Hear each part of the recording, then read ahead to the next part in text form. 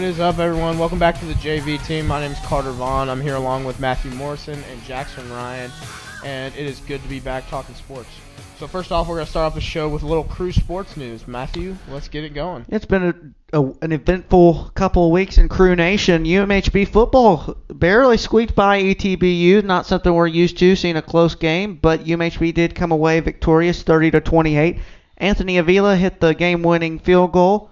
That was, it wasn't right at the end, but with about 4 minutes left, and it was good for Anthony because he missed 4 of 5 during the game. So it was good to see for him to see one go through.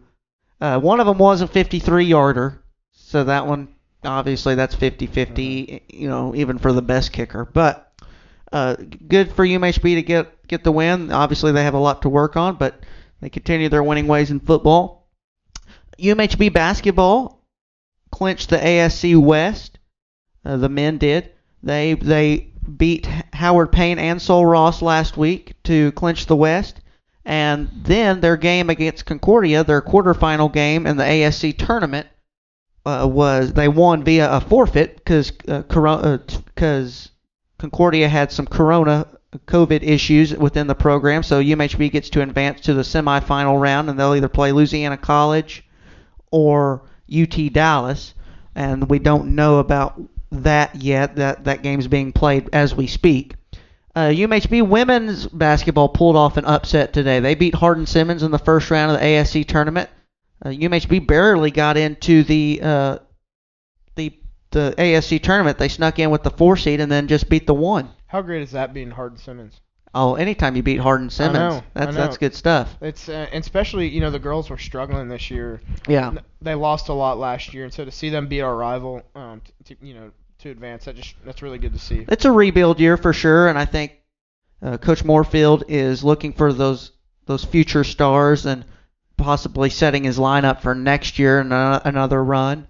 UMHB softballs had a good week. They started off a little slow this year. They were 5-9 coming into the week. Now they were 4-9 coming into the week. Now they're 7-9. They scored 2 big wins against Houston Victoria yesterday, and they beat Southwestern in a close one today. And so that was a good win. UMHB baseball struggling right now. They are 1-6, but they do have an opportunity to turn the ship around. They've got Austin College in a 3-game series this week, followed by Shriner in a 3-game series next week. Those are all winnable games. And I think kind of the way people view UMHB baseball right now is they're better than they have been in the past, but they got a lot of work to do. They're not losing 18-3. They're not losing 17-2 anymore. They're close games, but they just can't. They're not winning those close games yet. So Coach Stosky's still trying to build what he wants and where he sees the program going, but at least it's 4-1 when they lose, or 3-2, 1-0, not 18-5. Right, and they're really, whenever Jeb Zolman pitches, yeah, those are the games where they're close. I mean, opening day he pitched to Jim. 10 strikeouts through 5 innings, yeah. And he gets lost because they lose 1-0 on a questionable ball. On a questionable ball call, and anytime Jeb's on the mound, UMHB has a chance. Yeah. I also think that their second guy, Cerny, can really pitch, and so anytime they'll always have a chance in the first 2 games. It's that third game where the pitching runs really low right now. Right, and we're gonna get Jeb on the show. He's gonna come on in a week or two, and he's a friend of the show, and so you really want to, you have senior leadership like that. Right. Jeb's a great leader, and it's guys like that help build a program. They're gonna build that foundation, and I think the future is bright for them. Like you said, they were losing 14-3, and they were just right. I mean, they were kind of the laughing stock of sports at UMHB for a while, and I think Coach Stosky's really building something. I know it's probably tough to see that right now because they're not winning. Right, you look at the record and not. But you give him a year or two, and he starts getting his recruits in there. Anything in baseball, anything can happen. Right. Yeah, absolutely. I mean, it's just such a funny game, and I think Coach Stosky, like you said, he's got to get some more recruits, especially some hitters. None of the hitters really right now are his, except a select few. And he's got to get some more pitching, obviously, but there's signs of life in UMHB baseball again, whereas in the past years it's been very, very difficult to watch. UMHB soccer, both teams are undefeated. Both teams scored big wins against McMurray, and then followed that up. They also won again at Howard Payne this past week, this past couple days. And so they'll play Howard Payne again this Sunday. And so that should be good. UMHB soccer, both teams doing very well. Hopefully the women can get over that Hardin-Simmons hump that's kind of been in their way. Hardin-Simmons is kind of the women's soccer at Hardin-Simmons is kind of the UMHB football. They've kind of got that sewed up right now, and so hopefully UMHB soccer, we can see them get over that last hurdle this year in the shortened spring season. And finally, UMHB volleyball split a doubleheader with Concordia. That was actually their first loss on the year, but they did get one win, and so they're doing good. They're in the driver's seat, controlling their own destiny. And then also a sport that doesn't get a ton of attention at UMHB, but it's a fairly new program. UMHB Acrobatics and Tumbling had a meet this past Monday, and that's a fun sport to kind of go watch. And, I don't know anything about it and what the judges look for, but it's something that I like to go to and watch once a season just to see what it's about and see my peers and some of my friends compete, and it's kind of fun to watch. Like I said, not a sport I know a whole lot about, but they I guess you could say had a meet against Arizona Christian this past Monday, and they lost, but it was fun to watch, and that's a new program, and I think Coach Courtney Oates is doing a great job, and I think everybody's pretty happy with the way that's headed. Right. Kind of going back to baseball, you mentioned baseball. This year, you look at their schedule and they have ETBU. I think they just played ETBU. Mm-hmm. They have TLU. Tough team. Yeah, it's tough. They played Trinity this year. That's very tough. I think they play them twice. Teams like that, they may not win those games, but I think those are games that you kind of judge on where you're going. Because if you look at last year, they got beat pretty handily. I think it was like 7-3. Yeah. And so if maybe they use it, maybe they play them and it's like 4-1, maybe 5-1. That'd be a lot better. Right. And so I think that you can use those games as maybe you're not going to win, but let's measure our team. When I was talking to Coach Wilson, the assistant coach, and he said that they're really wanting to win these next two. They feel that they match up well versus Schreiner and Austin College, and so I think everybody's kind of hoping maybe if they can win. Austin College is down; they're not great. Schreiner, I've not watched any there, but UMHB did take 2 of 3 last year against them, and so if they could win maybe 5 of 6 of those games, get on a little streak, maybe the confidence goes up, maybe the guys start to believe, and you never know. UMHB was 7-8 last year before the pandemic hit and the season was canceled. Right. So that's a lot better than 10-30, which we'd been averaging the past 4 years. Right, and I'm looking up their schedule right now. They go Austin College, they go to Sherman, and then they have Schreiner at home. Then they go to University of the Ozarks. I'm not sure if they're good. Are they pretty good? Yeah, they're pretty good. I'm sorry, Jackson's telling me their record. Jackson used to play. I don't know if everybody knew that, so he knows the competition. So University of Ozarks is pretty good. So that maybe just take one game out of that series. Then you have Trinity at home. That's going to be a tough game. Yeah. UT Dallas, they're good. They're good. That's another tough series. Then you got Southwestern. Southwestern's on the come up. They're not one of those programs like Trinity, but they've got some good pitching. I know some guys pitching for them, and honestly, they're a lot like UMHB in the baseball department.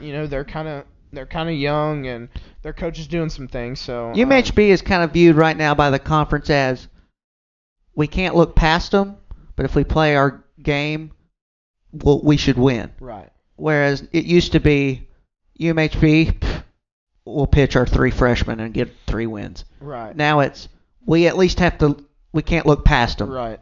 So that shows you kind of where UMHB baseball is headed. Also, I think if UMHB can kind of get some wins in the conference teams like McMurray, they could beat McMurray. Concordia. Concordia's tough. They're tough. They're very tough. I'll say McMurray, Howard Payne. Howard Payne. Howard Payne is beatable. And so Southwestern's beatable. Southwestern's beatable. So I think a good mark that UMHB should strive for. Now I know you're sitting there thinking they're 1-6 right now. This is all, this is very wishful thinking. But if they could get to about 500, I think that would be a very successful year for the Crew. I agree. Well, kind of staying on the baseball topic, Jackson, let's hear about some baseball. Yeah, getting into baseball from the MLB side, we've had games this past couple weeks in spring training where pitchers have been cut off after 30 pitches or 25 pitches, which is not good for the game because it doesn't help grow the game of baseball. And the fact that, in the regular season, guys are going to have to get through a full inning. So in spring training, they're only playing 7 innings. Sometimes they're only playing 5 innings. Flipping guys through the lineup. If they don't hit a certain amount of times, and so that's not really good for the game. Also, we've had some key injuries this past week. Talking about the Houston Astros, Forrest Whitley is out with Tommy John for 2021, and Forrest has just never gotten on track. Guy that came out of San Antonio high school area and was supposed to be a big-time prospect and just hasn't gotten over the hump yet, but he could still get there, if he comes back from TJ and is fully healthy in 2022, 2023, he could be coming back for good. So, from the Astros' perspective, that's a big loss. But they also signed Jake Odorizzi this past week to a 2-year deal. That's a big deal because the Astros need a top-line guy without Verlander being there this year. And so Jake Odorizzi is going to be a solid pickup. And when you have him and Greinke as your 1-2, you're set up pretty nicely. Also, I saw today, I know that you are very big in the Texas Rangers organization, Round Rock obviously being their affiliate, that they're going to allow 100% fans at the ballpark, at the Globe Life Park in Arlington. Yeah, so that's what they're supposed to. They came out and announced today that they're going to come out with 100% capacity now with the governor's orders, being at 100%, even though some cities and states are, still mandating the mask. So I'm not sure exactly how they're going to do that, and they're going to have to cooperate with MLB and MLBPA to get that approved. But we'll see where it goes. It'll be nice to have fans in that stadium. The Rangers really need fans in the stadium because they have that new, Globe Life Field coming out from last year, and they didn't have anybody there. Yeah, they've never had the fans there for a Rangers game because of the pandemic. The only time they had fans was for the playoffs and the World Series. So I love this. Get us back to normal. We need. I don't know how good the Rangers will be this year, but I don't think it matters. I think people are going to be ready to get back in the ballpark, and we took it for granted. We really did take even not just baseball, any sporting event. After the pandemic, you couldn't go to a game, you couldn't watch a game. So now I think a lot of people it doesn't matter if they're a Rangers fan, if they live in the area, they're going to go to a game because they couldn't, and they're going to take their kids to a game. And I love this. I hope all major league teams do this because I think it's great for the game, and I think it'll make people feel better and back to normal. And starting in April 1st in California, they're going to allow 20%, so that's a good start. To have the Dodgers and have the Angels and have Oakland and San Francisco and San Diego and LA that are going to be big rivals this year. Have fans in their stadium. I think the teams on the southeastern seaboard. I call it SEC country, but I know we're talking MLB. But those states are opening up a lot quicker. Mississippi, I know there's not a MLB Southeast, team. Yeah. Southeast, Florida, I think the Florida teams you'll have a lot of fans this year. And then going up towards the Carolinas and stuff like that. And along with some of the Midwest states, I think you'll see more and more fans this year as the season progresses. I hope so. It's just not seeing. I'll say it, I'm an Astros fan. I'm a giant Astros fan. Watching an Astros game on TV and seeing no fans, it's just weird. It's just weird. It's not right. It's not supposed to happen. Same with the Rockets. You're not supposed to hear the players yelling their play. That's just not supposed to happen. So I hope all teams have 100% at some point, or at least 25%, because it's needed. I mean, especially for a sport. I mean, baseball, yes, but especially for a sport like the NBA, when home court advantage in an arena, a small arena like that, where it's so loud. I mean, I think that had a lot to do. We're going to talk about the NBA later, but I think that had a lot to do with the finals last year.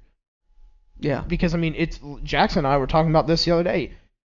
It was literally, in the bubble, it was literally team versus team. Mm-hmm. You had no other effects. It was literally like, well, what if you put them on a neutral court and they played? It was a neutral court. Mm-hmm. And so I'm all for this, and I'm glad the Rangers were the first ones to do it. I expect probably the Marlins and all the Florida teams, probably the Astros do it Rays. too. The Rays, the Marlins, like I said. And so probably the Braves too. Yeah. I don't know. They're in Georgia, so that's kind of I don't Yeah. know where they're at right now, Georgia. But I hope all the teams do. Tennessee, I know there's not MLB team there, but the Grizzlies in the NBA, Yeah. I think that'll happen soon. Spurs, Rockets, Uh-huh. Mavs. I'm sure they'll look into it. But yeah. Yeah, getting back to MLB. Sorry, Jackson, we kind of went off on a little rabbit hole there, but No, yeah, I'll break down some minor league stuff too. So, you've had Albuquerque, and talking about AAA West, Albuquerque, El Paso, Oklahoma City, Round Rock, Sugar Land, Vegas, Reno, Sacramento, Salt Lake, and Tacoma are going to be the 10 teams in the West this year. And to touch on that, I'm excited for us to be able to get, meaning the Round Rock Express, the season starting now, we're being pushed back a month. So our opening day will be May 5th against Oklahoma City, and then we'll have Sugar Land come in after that. But it's nice to have those, even the minor league teams, to start opening up, to have fans in their stadium as well. I saw Albuquerque about 2 weeks ago say that they're going to be opening up to have fans in at a limited capacity. So, it's all about growing the game and making sure people have fun. Like, I work with Tom House, and like he says, the power of play is so real. And, to have kids enjoy what they do and to get better and to see them get to the next level. And, at the end of the day, it's just about enjoying the game and making sure kids and adults have a great time while they're at the ballpark.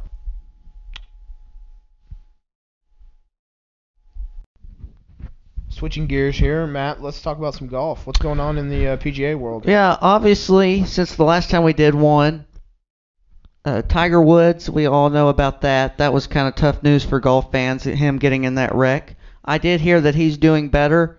He had a shattered ankle and then 2 broke bones in his legs, and I think they were sticking through the skin. So good to hear that Tiger is doing well and recovering. I think he'll be released from the hospital pretty soon, and it should start recovering at home. Obviously, the selfish part of us wants to know what's next with his golf career. He's so close to breaking Sam Snead's record and becoming the all-time leader in PGA Tour wins. He's tied with Sam at 82. Then obviously he's the one that everybody watches is he's 3 short of Jack's major record of 18 wins in majors. He's got 15. And so we all want to see him kind of get to that. I don't think he has it in him to get to 18 majors just because of the level of competition, the younger competition. I don't think he'll win 3 more majors. And will he ever play golf again? I don't know. But I do think if he does, I think he'll beat Sam Snead's record. I think we could see him in the winner's circle again. It might be at a tournament, the Shell Houston Open or something like that, some small tournament. So I wouldn't be surprised to see him back in the winner's circle. Obviously, this sets him back. He was already kind of on the injured list for his back. He just had his 5th back surgery to repair a disc and a nerve, and so he was rehabbing in hopes of getting back in time for the Masters, and now that's not obviously going to happen. The Masters is in April, and he's now got all these broken bones and steel plates that he's having to rehab in his leg. But the wreck, I don't know if that. I still think he could come back, because as long as the wreck didn't injure his back anymore, his leg will heal. I mean, he's got screws and plates and all that in his leg, and he's got world-class surgeons that operated on his leg to fix him, I'm sure. So as long as the back didn't get re-injured in the wreck too bad, I think we could see Tiger Woods back on the PGA Tour. Never count him out. And the back's always been the problem for him. Yeah. So. Yeah, I mean, if the back's fine and the leg heals right like it should, I think we could see Tiger Woods back. It just may not be this year. And Bryson DeChambeau just continues to tear the PGA Tour up. I mean, absolutely just changing the game. He hit a 300 this past week at the Arnold Palmer. He won. It was a par 5, over 500 yards, and he was off after his drive. He had 85 yards left. He carried it 370. I mean, think about that. I mean, he's really reinventing the game with the way he changing his swing in the off season, and his clubs are all the same length instead of gradually shorter as most golfers have, and most sets are. And he's really reinventing the game, and you're seeing it through his results. He's already won. He's got a major now, the U.S. Open, and I think he'll continue to make noise on tour. A guy I'm really excited about is Jordan Spieth. Jordan Spieth has seemed to find his game. He's been finishing in the top 5 consistently, and so hopefully we can see him back in the winner's circle really soon. And because Jordan was on such a tear at an early age, and he won 11 victories on tour very quickly. 3 of the 4 majors before the age of 25. Only a few have done that, and ever since 2017 he's kind of been in a slump and just hasn't really been sharp like we're used to seeing him. But it looks like he's trending upward and has got his ball striking back, and as well as his putting. That obviously his putting is probably, when he has it going, is probably the best on tour. All right, switching gears, we're going to start talking about football now. Start off with the NFL. So a lot's happened in the NFL. Now, because of COVID and not having fans, the cap is down from last year, which means teams are going to have to cut players, tender players, restructure contracts, a lot of stuff going on. So the cap is now at $182.5 million. It was going to just be $180 million, but they raised it $2 million. Some pocket change there. Yeah. Now, the first casualty. Well, okay, not the first casualty. The big first. There's some big names on this list. Mm-hmm. The first one is Kyle Van Noy. BYU. Yes, that was kind of a shock because the Dolphins had just signed him last year to a big deal. They were talking about doing a trade, and I guess they didn't get any offers because they cut him. But Van Noy's a fine player. Obviously, the Dolphins didn't think so, but he had a $12.5 million salary. That's what he was due to make this year too. And I guess nobody wanted to trade for him. For a guy like that, I mean, if you're a contender, that's not a bad piece to add. Yeah, and I think the Dolphins probably think he's a good player. It's just like you said, they're having to make these changes, and they probably think linebacker's a position that you can probably get a guy out of the draft coming up, and that's not as big of a transition as some other positions probably. We've seen rookie linebackers start. It's not like rookie quarterbacks where there's just a huge difference between that and college, or it's not as talked about as much, and you just see more rookie linebackers playing more than you do any other position. Is there a team off the top of your head that could use a linebacker, or you could see signing him? Well, the Cowboys, they're always looking for somebody when Sean Lee's going to get hurt. I mean, we all know that he's going to get hurt at some point this year. I mean, I love Sean Lee. I mean, he's a great player, plays hard, but I can't think of a season where he's played all 16 games.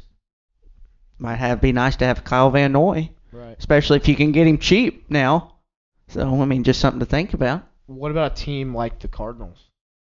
The Cardinals would be nice. Now, they just signed a mega superstar, and I don't know what their cap room situation is. Right, but they got J.J. Watt off a big deal. Right. But Kyle Van Noy already got his big deal. Uh-huh. So you've got to be thinking money's not really going to matter much. That's true. So if he's looking to win, I think that's something you got to sell him on too. Yeah. Hey, we can't pay you as much, but you can win. And that Cardinals team, they're putting together a squad. It's exactly right. They're putting together a squad, and if you add a player like him with Buda Baker, Patrick Peterson, Probably that's pretty good defense. J.J. Watt, Mm-hmm. Chandler Jones, that is a great defense. And then you already got your quarterback Kyler Murray, Mhm. and you got Christian Kirk on the side. Larry Fitzgerald keeps coming I back. mean, he's a stud. I mean, he's Immortal. You already know what he's going to do every year. Yeah. Our next player is Kenny Vaccaro, kid out of Texas. Yeah. Which this kind of surprises me a little bit because the Titans had a good thing going. Yeah, I wouldn't change that too much if I were them. I know. I wouldn't either. His salary wasn't that big.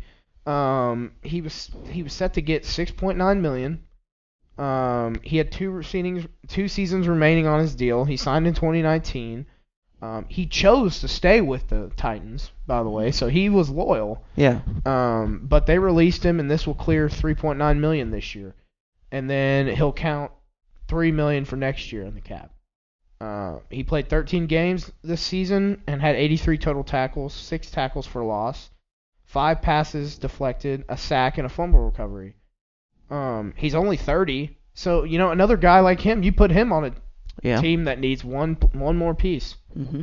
He's another guy that can kind of be like that. What teams are you thinking for him? I think there's so many teams that could use a safety, and Kenny Vaccaro's a great talent. I've watched him growing up just because he went to Texas, and I obviously was a big Texas fan growing up, and he loves to hit people, and he doesn't have just necessarily the ball hawk, skills.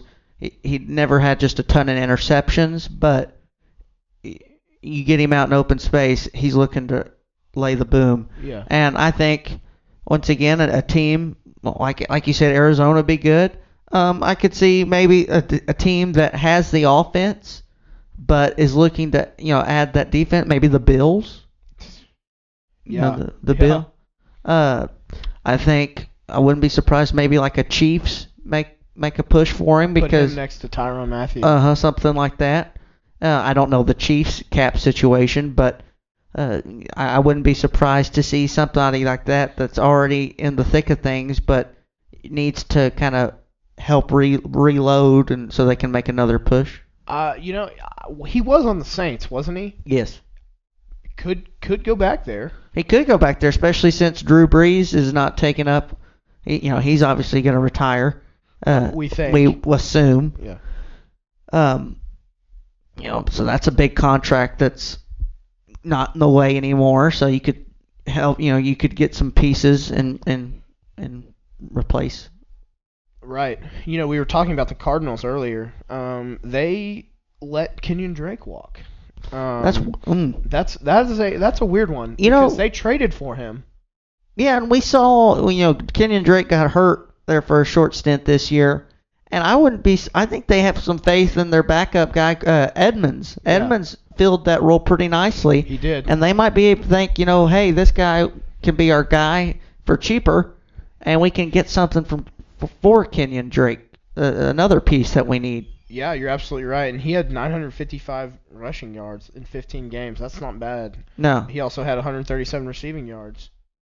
So with 10 touchdowns. So, I mean, that's just – it's kind of weird, but you got to think that they trust their backup a lot if they're going to let a guy like that go. They traded for him. The first year he had 643 rushing yards in 8 games with the Cardinals and 174 receiving yards. Yeah, I mean, I don't know what to say. I thought he was kind of their back. Yeah. Well, like he's also at Alabama. He was injury prone, so maybe they're thinking that they need to get somebody, and maybe he's dealing with some injuries that we're not aware of, or maybe they just feel like they've already gotten the best out of him. I don't know. I think it's mainly like you said. They're creating cap room. And with the Cardinals, they think our backup guy's pretty good, and he can do the job. They're a pass-happy offense anyways. Right. I think they're thinking probably Edmonds can do, for the most part, what Drake is doing, and we won't lose too much by just letting Chase Edmonds carry the rock, and he'll do it for cheaper, and we can get a draft pick to fill Kenyon Drake's spot. Right, and you mentioned they're a pass-happy offense. Maybe they just don't see the point in investing in a running back when they have a good younger one that they don't have to pay. Mm-hmm. Another star that got cut. He's been a star. He's kind of older now. Emmanuel Sanders got cut by the Saints. You kind of feel like the Saints, that this was kind of their last hurrah, maybe. Mm-hmm. And maybe they're just going to start cleaning shop and start rebuilding. Yeah, the Saints. It's a shame they only got one Super Bowl out of all those good years they had. Mm-hmm. We say only one Super Bowl, but they were always around it. And obviously the one in 2018 against the Rams was the one that hurt the most. They probably should have been there. They probably should have been in the Super Bowl, and it would have been a much better Super Bowl than the 13-3 snorefest we got. Yeah, Tom versus Drew. How much of a game that was? Yeah, it would have been a lot better. Mm-hmm. But if you liked kicking, though, that was a great game. It was a great game. And if you love defense, that was a great game. But that was kind of sad to see them only get one. But like you said, I think they're going to get some younger talent. I think that's what they're doing. Emmanuel Sanders obviously has had a great career, and I'm sure he will still have a good career. I think somebody will probably pick him up.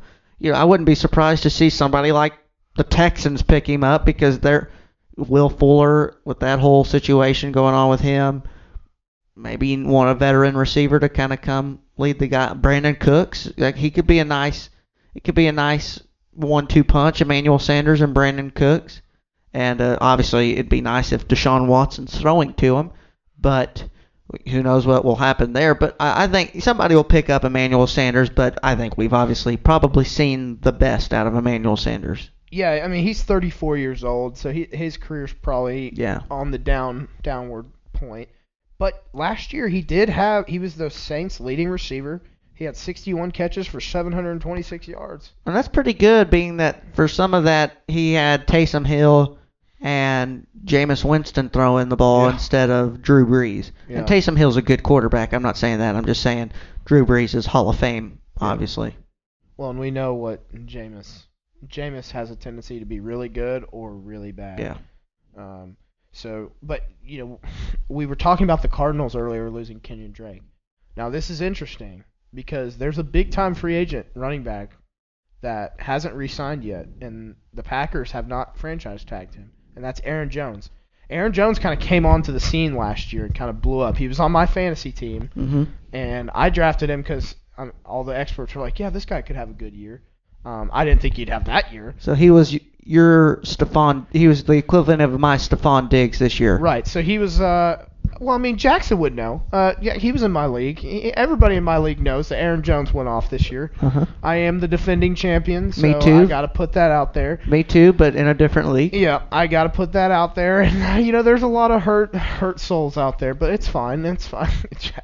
But so Aaron Jones had a great year, but now. We do this every time a good running back gets on the market. Do we pay a running back? Do we not pay a running back? The Packers have not made up their mind. Right now, the guys in Vegas have picked the Dolphins as the favorite to sign him. Might be interesting. I don't know. Him and Tua might be good. Right after that, the Packers and the 49ers. 49ers are in the top three. Him and Jimmy G. But also on that list are the Cardinals. We know Aaron Jones is good, and we know he's a great receiving back because he played with Aaron Rodgers. You put Aaron Jones on that Cardinals team, wow. Yeah. I tell you a team that's not on there, and I know I mentioned them already before, and we're going to mention them again, so not to harp on it, and this will never happen. This is just my take, is I would it's time to move on from Ezekiel Elliott. Ooh. Get Aaron Jones. Get Aaron Jones. Ooh. Trade Ezekiel Elliott. Ooh, that's a take right there. And you're a Cowboys fan. I'm a fan of all things Texas. We got NFL. two Cowboys fans on the couch right here in front of me, and this is an interesting topic here. I want to hear what Jackson has to say about this because y'all just re-signed Ezekiel Elliott. Yes. To a big contract. Now, what makes you say maybe it's time to move on? I think just from watching him the last year, and I just don't think he's motivated. I don't think he carries the ball, and then he's already tapping out that he needs a break. And then he was good for at least a fumble or two a game last year. I just don't think his heart's in it. It's not the same Zeke we saw fresh out of college who was just running up and down on defenses. And he's kind of starting to look a little chunky. I mean, down in the middle section, somebody's been feeding Zeke. It's not the six-pack abs that we saw coming out of college. It's a little bit of we'll just say extra body mass there. Well, as I watched a lot of Cowboys games this year, I will say this. Because two of my roommates are Cowboys fans, we had the Cowboys on. Mm-hmm. Normally, I wouldn't watch them. Not that I don't like them. I don't have a problem with them, but I just don't watch them. I will say it seemed like Zeke fumbled at least once a game, maybe twice. Yeah. Every game. And to me, it's like, well, you're paying this guy, what is it, like $90 million or $100 million? Yeah. I traded. He was my number one draft pick in fantasy this year, and I traded for Adam Thielen midway through the year. That's how bad. And I got more points with Adam Thielen. Really? Than I did with Zeke Elliott.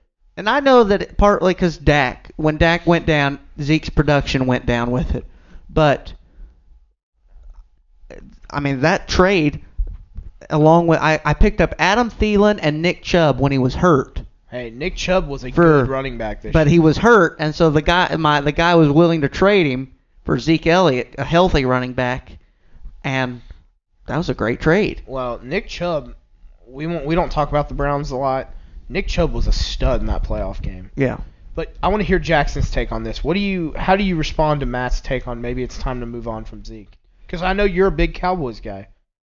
Yeah, I say this. I don't think the Cowboys will do it because they'll be over the salary cap. Because if you trade Ezekiel Elliott, you're still going to pick up, well, you're assuming Aaron Jones, which is going to be probably the same amount of money, if not more. And signing Dak to that big contract, you know that their centerpiece is now Dak Prescott with that organization, with that 4-year deal for $160, I want to say, $1 million. And so I think they'll probably stay with what they got. They need defense. They really do. And they need better special teams as well. They were in a lot of close games last year, and obviously the quarterback situation didn't help, having backups to backups being in games compared to Dak Prescott. Because if you look at it, that division was very winnable. And you know what? If they had a home playoff game, you never know what can happen once you get in the playoffs. And they need to repair their offensive line. It's beaten, battered, and bruised. And this is never going to happen. I know that Aaron Jones is not going to be wearing a Cowboys uniform. I'm just saying Ezekiel Elliott better prove something this year. Otherwise, people are going to start. He's their number 2, though. Think about it. Really, Pollard was their number 1 running back last year. Yeah, he was more productive. He was. I mean, didn't they have Pollard running back kicks too? Yeah. I mean, Pollard got more and more touches as the season went on. And, Pollard's not a bad running back. Pollard's either. not, and he's not getting paid $90 million. Yeah, so that's the thing. So that kind of goes back to the argument that we were talking about. Do you pay running backs a lot of money? Well, and Zeke, every other year he's got, I'm not going to play until I get my contract extended, and I'm going to miss 4 games, and then when I come back, I'm not going to be in shape, and it's just Ezekiel Elliott, in my opinion, comes with a lot of drama. Right now, and I don't think if you're going to have a lot of drama, you better be able to play. Antonio Brown's kind of proven that right now. Now he's toned it down quite a bit, but I think Tom Brady's had a little bit to do Tom with that. Brady's helping that too, With Antonio Brown, Tom Brady has helped Antonio Brown get back with his career on track. With Tom having Randy Moss before, he knows what to do to help guys out in that situation. And you know what? Antonio Brown's been on his best behavior with the Tampa Bay Buccaneers. Absolutely. Let's go back to the Cowboys offensive line, Matt. I know you talked about it. I realize Andy Dalton, and I'm probably going to sound biased because I'm a TCU guy, but a lot of people were hating on Andy this year. I call him the Red Rifle. He's the Red Rifle. A lot of people were hating on the Red Rifle this year, and you really can't hate on him. His offensive line was terrible. He never had a chance. He was a good quarterback at Cincinnati. I mean, he doesn't just go dumb in a year just by switching cities. Yeah. I mean, he's a good quarterback, and that was a great sign for a backup quarterback. I mean, I think him and Colt McCoy are the best backups in the league. Now, obviously, I'm biased when it comes to Colt McCoy, but I mean, he has produced results. When he comes in on a spot start, he beat the Seahawks this year. Yeah, he did. In Seattle. Yeah. So he's a good, viable backup option. Him and Andy Dalton, I think, are the best. But Andy Dalton never had any time, and Andy Dalton's not mobile like Dak is in the pocket. Right. Dak Prescott will mask a lot of offensive line deficiencies because he can get out of some of that. Well, you mentioned Colt McCoy beating the Seahawks. I know he beat the Seahawks because Jackson and our other roommate Marshall let me hear about them beating the Seahawks. Does he play for the Giants now? He does, yeah. And they were one of the worst teams in the NFL, and they came into Seattle and they beat us. So I'm very aware. Thank you for bringing that back up. Yeah. Jackson's over here smiling. I did that for you, Jackson. You're welcome. But let's talk about Dak's deal. So it's a 4-year deal, $160 million, $126 million guaranteed, at an annual average rate of $40 million. Prescott's now the second highest paid quarterback behind Mahomes. Jackson, what do you got about that? Yeah, kind of iffy on both sides for me, just because he had a big injury before.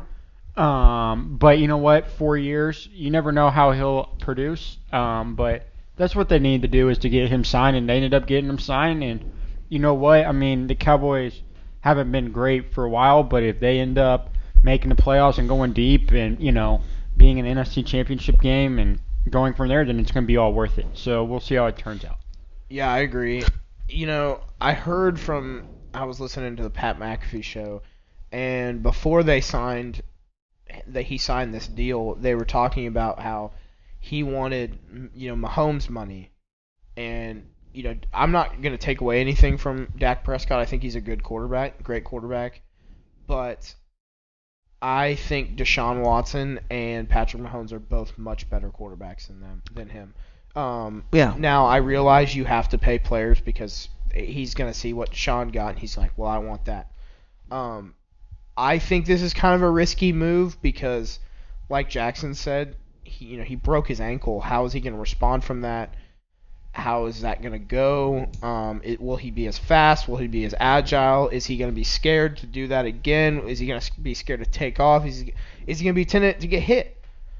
These are all things, but at the same time, the NFL is a quarterback-driven league, and when you draft a quarterback and you think they have potential, you got to lock them down, because if you don't, another team will. And so I think the Cowboys had to do this, and they did it. And now they got a good quarterback. They got CeeDee Lamb. And I know they won't get Aaron Jones, but if you add Aaron Jones to that backfield, that offense opens up. Oh, yeah. I think they would probably be better on offense than with Zeke, to be honest with you. Yeah, they would. Because Aaron Jones has the ability to be a wide receiver and a running Zeke back. cannot catch the ball. He drops a lot. And so you put him with CeeDee Lamb on the outside, and then you run the ball with him. Yeah. I mean, you saw that's what Aaron Rodgers did with him this year. Mm-hmm. And that's dangerous. You take him, I can't talk. Dak runs out, gets scrambled. Aaron Jones runs a little hitch, throws it to him. Yeah.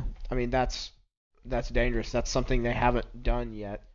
But Zeke's also a pretty good running back too. So. He is a good running back. He's just got to get motivated. Right.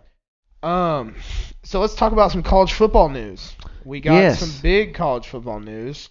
Les Miles and Kansas agreed to part ways. Yes. This is a big deal because a lot of people we're not going to get into the details and all Right. of that. The LSU investigation, Right. his name came up, and so Right. it was a mutual agreement. They should part way. Kansas wasn't getting any better under Les Miles, anyways.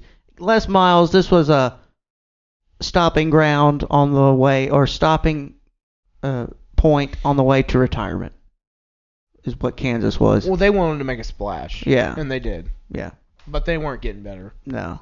And, I don't know what to say about Kansas football. I really don't, because they were good. Under Mangino. Yeah. And Charlie Weiss, Yeah. they were good. Yeah. Weiss, when they fired Weiss, he left them with a pretty bad recruiting class, and that's what they've been struggling ever since. Interesting take on this whole thing. This is when I was telling you about this before we went on the show. There's a name surfacing. Now, I don't know if this will happen. It's a long shot, I'm sure. But obviously, Kansas has a coaching vacancy now. And you know who just popped up into their coaching search is none other than Tom Herman. Tom Herman is a coaching candidate, according to multiple sources, for the Kansas job. How rich would that be? Tom Herman now he has taken he's an offensive analyst now for the Chicago Bears. I'm surprised he's not at Bama. Yeah, he's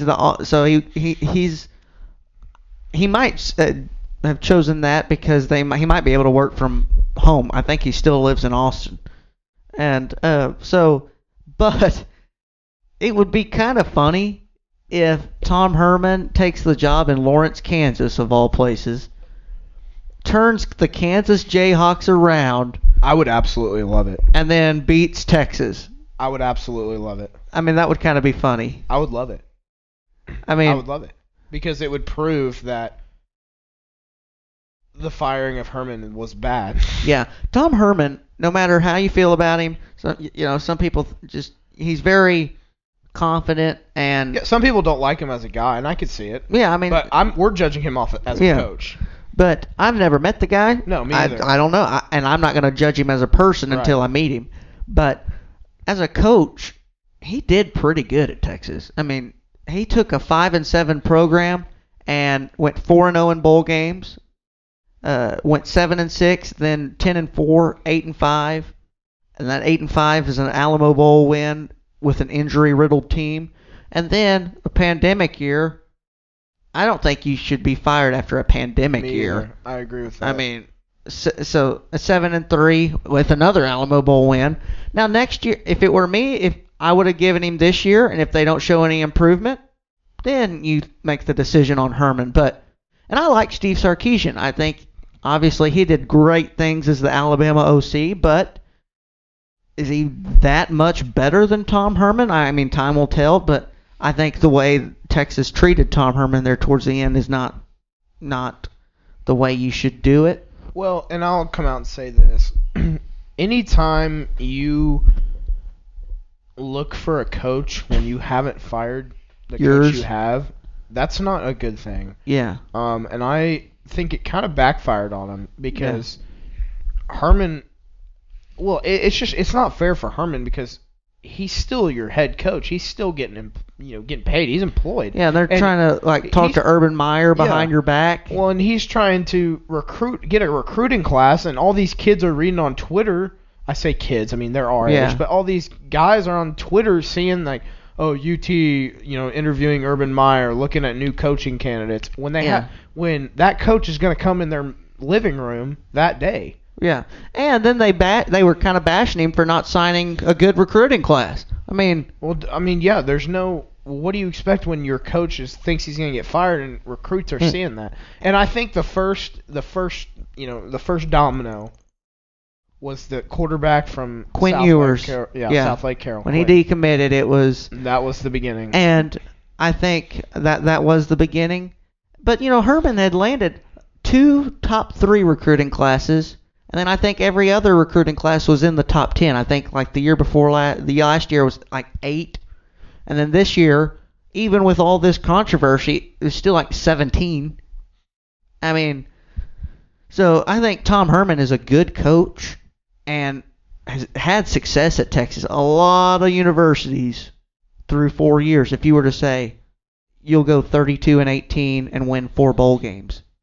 They'd take it. Oh, yeah. I mean, Kansas would absolutely take that right now. Kansas would say, bring that 32-18 to Lawrence, Tom. So would Arkansas. Yeah. So would Vanderbilt. Yeah. So would Tennessee right now, to be quite honest with you. Yeah. I mean, Tennessee's really in the same position as UT. Yeah. They really are. But the thing that hurt Tom Herman, and Jackson, you can chip in on this if you want, he never beat Oklahoma.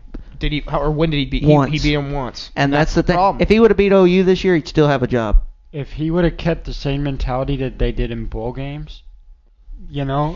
during the whole regular season, then they would have won. But there's so much pressure, which nobody talks about at the University of Texas compared to any other school, besides probably Michigan and, you name a couple others. But there's so much pressure for you to win every day and to make the boosters happy and to make the athletic director happy and to make all the season ticket holders happy that, one thing doesn't go right, then you're in trouble. Right. Yeah. And we went through their schedule. Yeah. I can't remember if that was the last show or the show before that. Yeah. Their first 2 games are not easy games. No, they've got a trap game, especially with the new coach. People are going to be focused on welcoming in this new coach and also the end zone expansion being completed. They've completed, so it's going to be, the new stadium, the new coach, and then there's Louisiana Lafayette just saying, we're ready to play. And let's not forget, they went to Ames and beat Iowa State, who almost won the Big 12 last year. Yeah, and they beat them pretty bad, too. Yeah. So, I mean, that's not a sleeper game. I'm sure when they scheduled that game, they probably were like, okay, well, that'll get us to a bowl game. That's one win. But don't sleep on that team. That team, they got a good coach. He turned down multiple programs to stay, and I would not. Now, I'm not saying they're going to win. Yeah, but it won't be a blowout. No, sir. And then they got to go to Fayetteville. Yeah. Jackson? Yeah, I mean, their non-conference schedule's not easy, but at the same time, we'll see how good Steve Sarkisian is as a head coach coming back, because it's been forever since he's been at USC. Yeah, and this will be the last thing I say about it. Then we'll go into the NBA segment. But keep people talking about the offensive genius Sarkisian is. He is. But Texas' offense was pretty dang good last year. Nobody thinks about that. They just look at the record. But Texas' offense put up 59, 63. A good, Gary Patterson. Y'all being the TCU fans, you know that he can call defense. Oh, yeah. And they put up 31. Yeah. 45 against OU, 27 against Baylor, 41 against Oklahoma State. Their low mark was 17 against West Virginia, where they still won that game. And then I'm trying to think, 69 against Kansas State. I mean, 55 against Colorado in the bowl game. I mean, that's putting up some offense. And Sarkisian is a great offensive mind, but how much can you really improve on that? I mean, well, and you mentioned the offense, and Sark's offense looked amazing last year. Yeah. But I mean, look at his roster. I mean, he had Devontae Smith. At one point he had Henry Ruggs, Jalen Waddle, Najee Harris, Mac Jones. Before that, he had Tua. Yeah. And so I'm like, his offense may be great, but I just know, and this is what's going to hurt him, the expectations at Texas, like Jackson said, they're going to expect him to come right back in, all gas, no brakes. That's his thing. They're expecting all gas, no brakes into the first beginning of that season, but he doesn't have those players yet. Now, I'm not saying he won't. Yeah. And Texas has good players. Yeah. But it takes time to build a program like an Ohio State, and Texas used to be there. Yeah. But they need, in order to get back there, they need patience. Yeah. And that is what kills them every time. You cannot build a national championship program in 4 years. It is not possible. And the patience is going to be even less now, because it's not like what Tom Herman was walking into. They gave him, the first year when he went 7-6, but won the Texas Bowl, that was viewed as a successful year because he was inheriting Charlie Strong's mess, I guess you could call it. I mean, Charlie Strong's a good guy, good defensive coordinator, he's not a good head coach, in my opinion. And he left a program was kind of in shambles. And Tom Herman went 7-6, and everybody's praising him for it. Yes. Steve Sarkisian goes 7-6 his first year.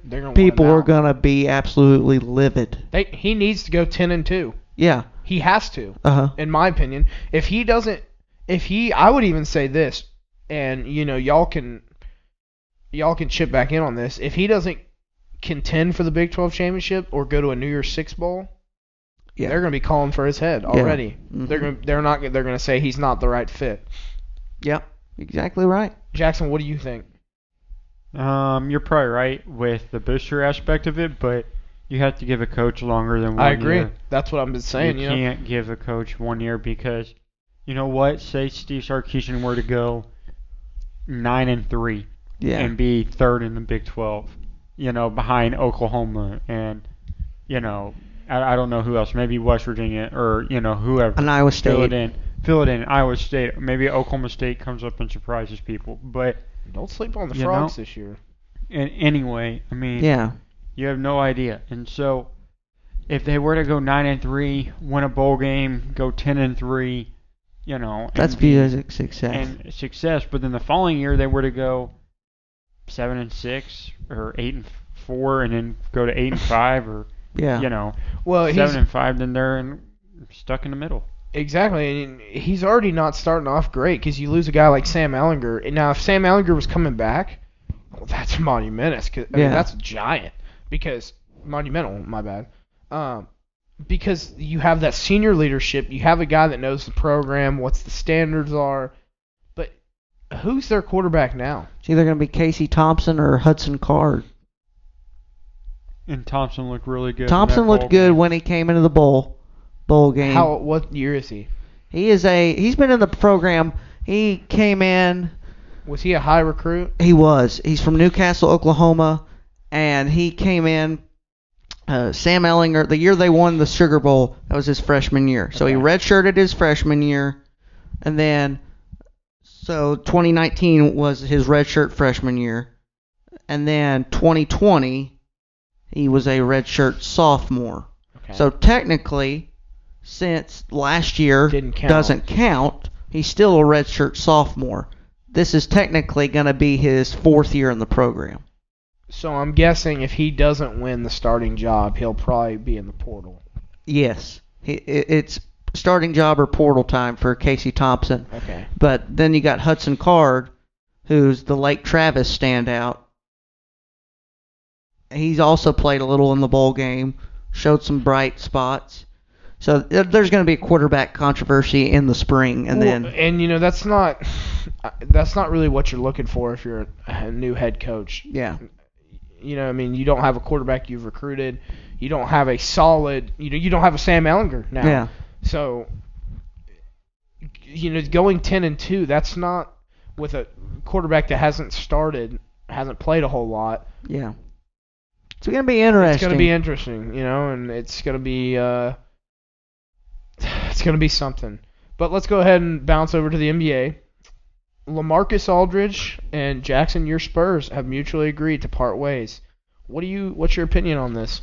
No, good for LaMarcus and for the Spurs because the Spurs are still competing for a playoff spot. They're number 7 in the West as of today, even though they lost to Dallas coming back off the All-Star break.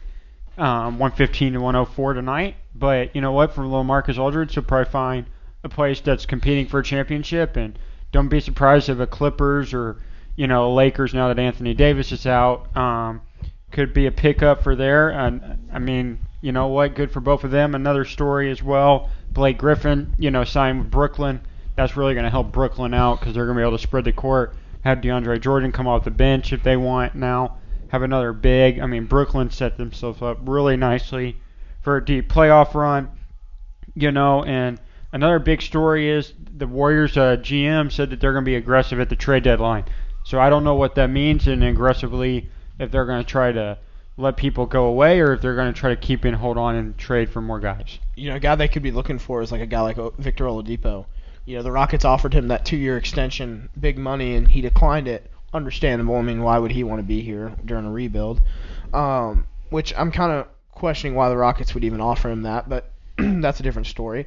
So I could definitely see a team like the Warriors wanting to pursue a guy like Victor Oladipo, who is looking for a ring. He'd be a great addition with Steph and Draymond. Yeah, and the Warriors are kind of stuck in the middle, too, because they've had so many great years of, multiple championships with Steph, Draymond, Clay, KD when he was there. And then, KD leaves and they get injured and, Clay gets hurt against Toronto and they don't end up winning that series and KD got hurt, then he goes out to Brooklyn. And so they're kind of stuck in the middle, and I think they're trending actually downwards.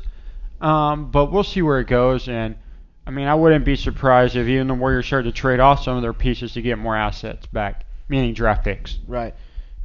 And let's be real, if Klay Thompson was on this team, they'd probably be better than they are right now. No, yeah, they would be, and they would have another championship because if Clay and KD are not hurt, they beat Toronto in the NBA Finals. Yes, I totally agree. Let's not take anything away from Kawhi, but let's be real. That team was unbelievable. Another big-time story was the All-Star Game this year. Every year the All-Star Game comes and goes, it seems like. Giannis won the MVP. To me, the dunk contest, we watched the dunk contest. It was very boring. To me, though, the All-Star Game's just kind of meh because it's 180 to 170. Yeah. And there's no defense. It's heaving up half-court shots. It's not the same All-Star Game in the glory days of the NBA. It's kind of... I've never wasted my time in the last few years with the All-Star Game, ever. It's not fun to watch. Well, and I'll kind of open up the floor to y'all two. What would y'all do if y'all were in charge of the NBA's? If you were in charge of that, what would you do to make it more fun? I think you got to get the players where they actually want to be there somehow. They're all half-heartedly there. I think you maybe provide some incentives for the players. You do that kind of like you score 25 points or you play good defense. Obviously, you have the technical jargon and all that stuff down, but where if you play good, you get a little money or something like that.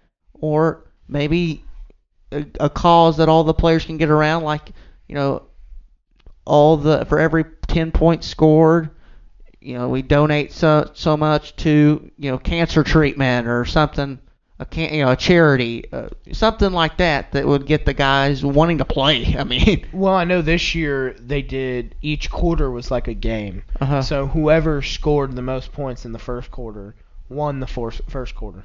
Whoever won the second, so and so on.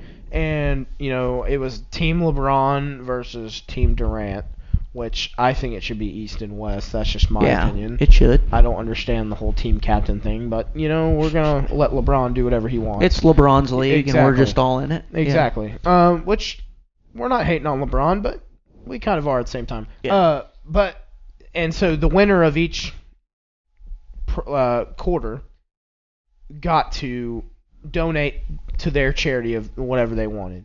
So I guess that's kind of cool. Yeah. But at the same time, it doesn't seem like the same. We were watching the dunk contest. I knew who Cassius Stanley was because I'm a Duke fan and he played at Duke last year. But to the normal NBA fan, nobody's going to know Cassius Stanley. Yeah. And Cassius Stanley's been in the G League half this year. I'm not taking anything against him, but he probably shouldn't have come out. He probably should be at Duke right now with a lot of other college basketball players. Duke could absolutely need him this year. Which they won't make the tournament. Okay, well, we'll get to that later. I disagree. But like you said, my roommate Marshall and I and Josh, we watched some old dunk contests, and we watched the one where Blake Griffin jumped over the car. Uh-huh. Gerald Green, when he was in the dunk contest, Gerald Green, he played for the Rockets.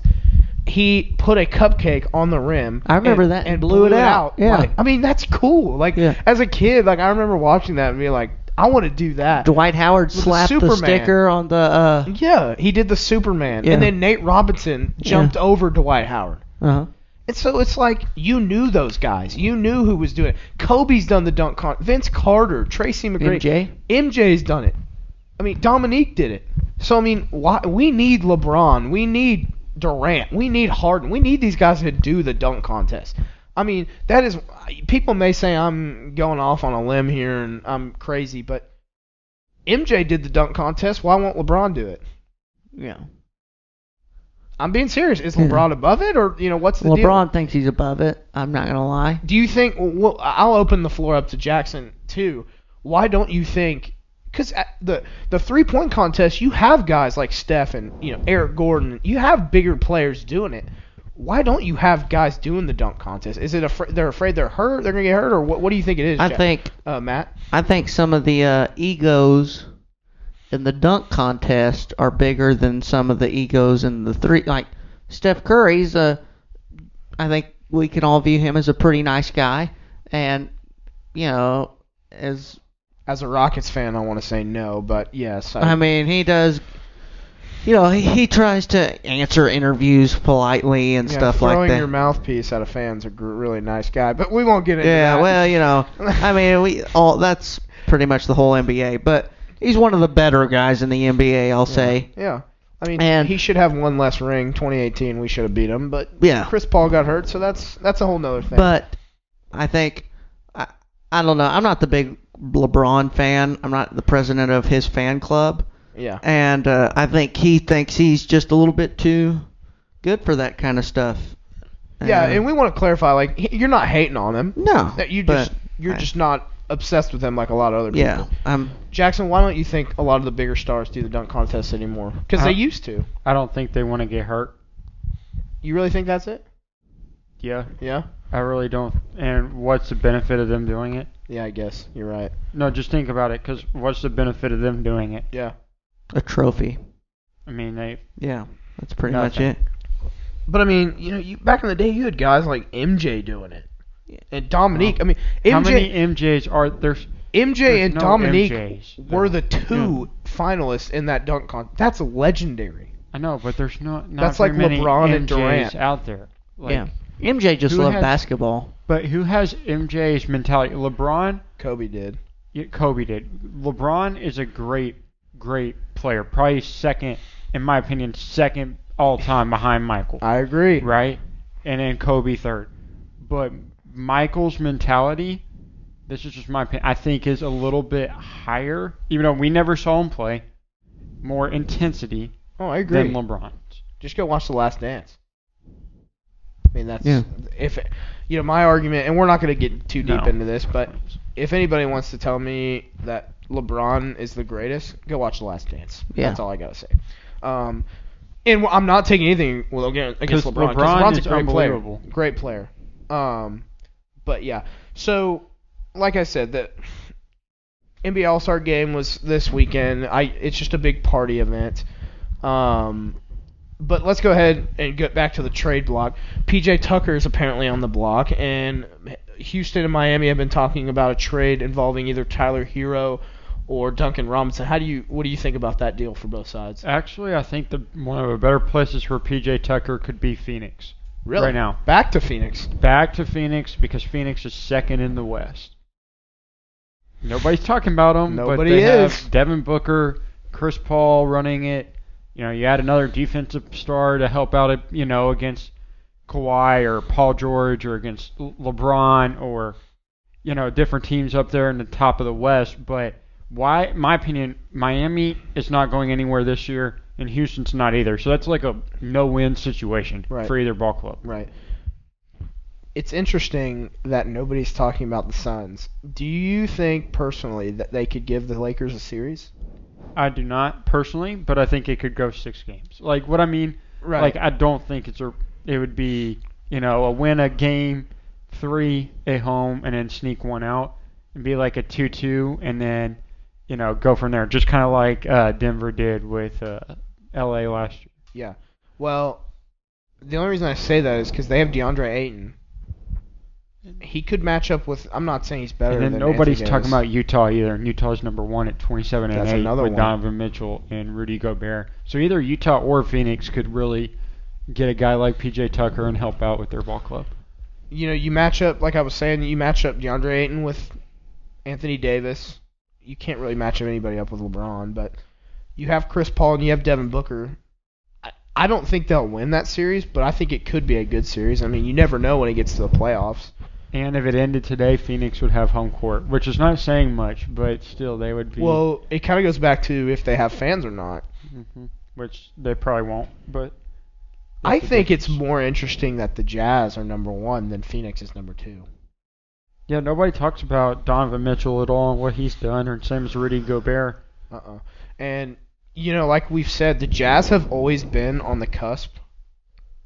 They've always been right there. They ran into that Rockets team in 2018, was that 2018 too? And 2019? They lost the Rockets twice, and then it's just been hard for them. They haven't gotten it. Is this the year where they could possibly get there? I don't know if they're there yet. But I'll say this. I think for the NBA, if you really want, talking about 7-8 seeds, it really would be good if New Orleans got in because I have Zion Williamson in the playoffs. I think just to have another star, that up-and-coming star to be in the playoffs would be something good for the NBA. I agree. Well, that's all for today. Next week, we will have Gene Watson on the show. That's a great interview. We're looking forward to that. And we'll have a lot to talk about. Matt, y'all got anything else to close on? I think it's gonna be a lot of fun. Obviously next week we'll have to schedule a time since it's spring break around here, but we will definitely keep you guys updated. Yes, sir. Have a good one, guys.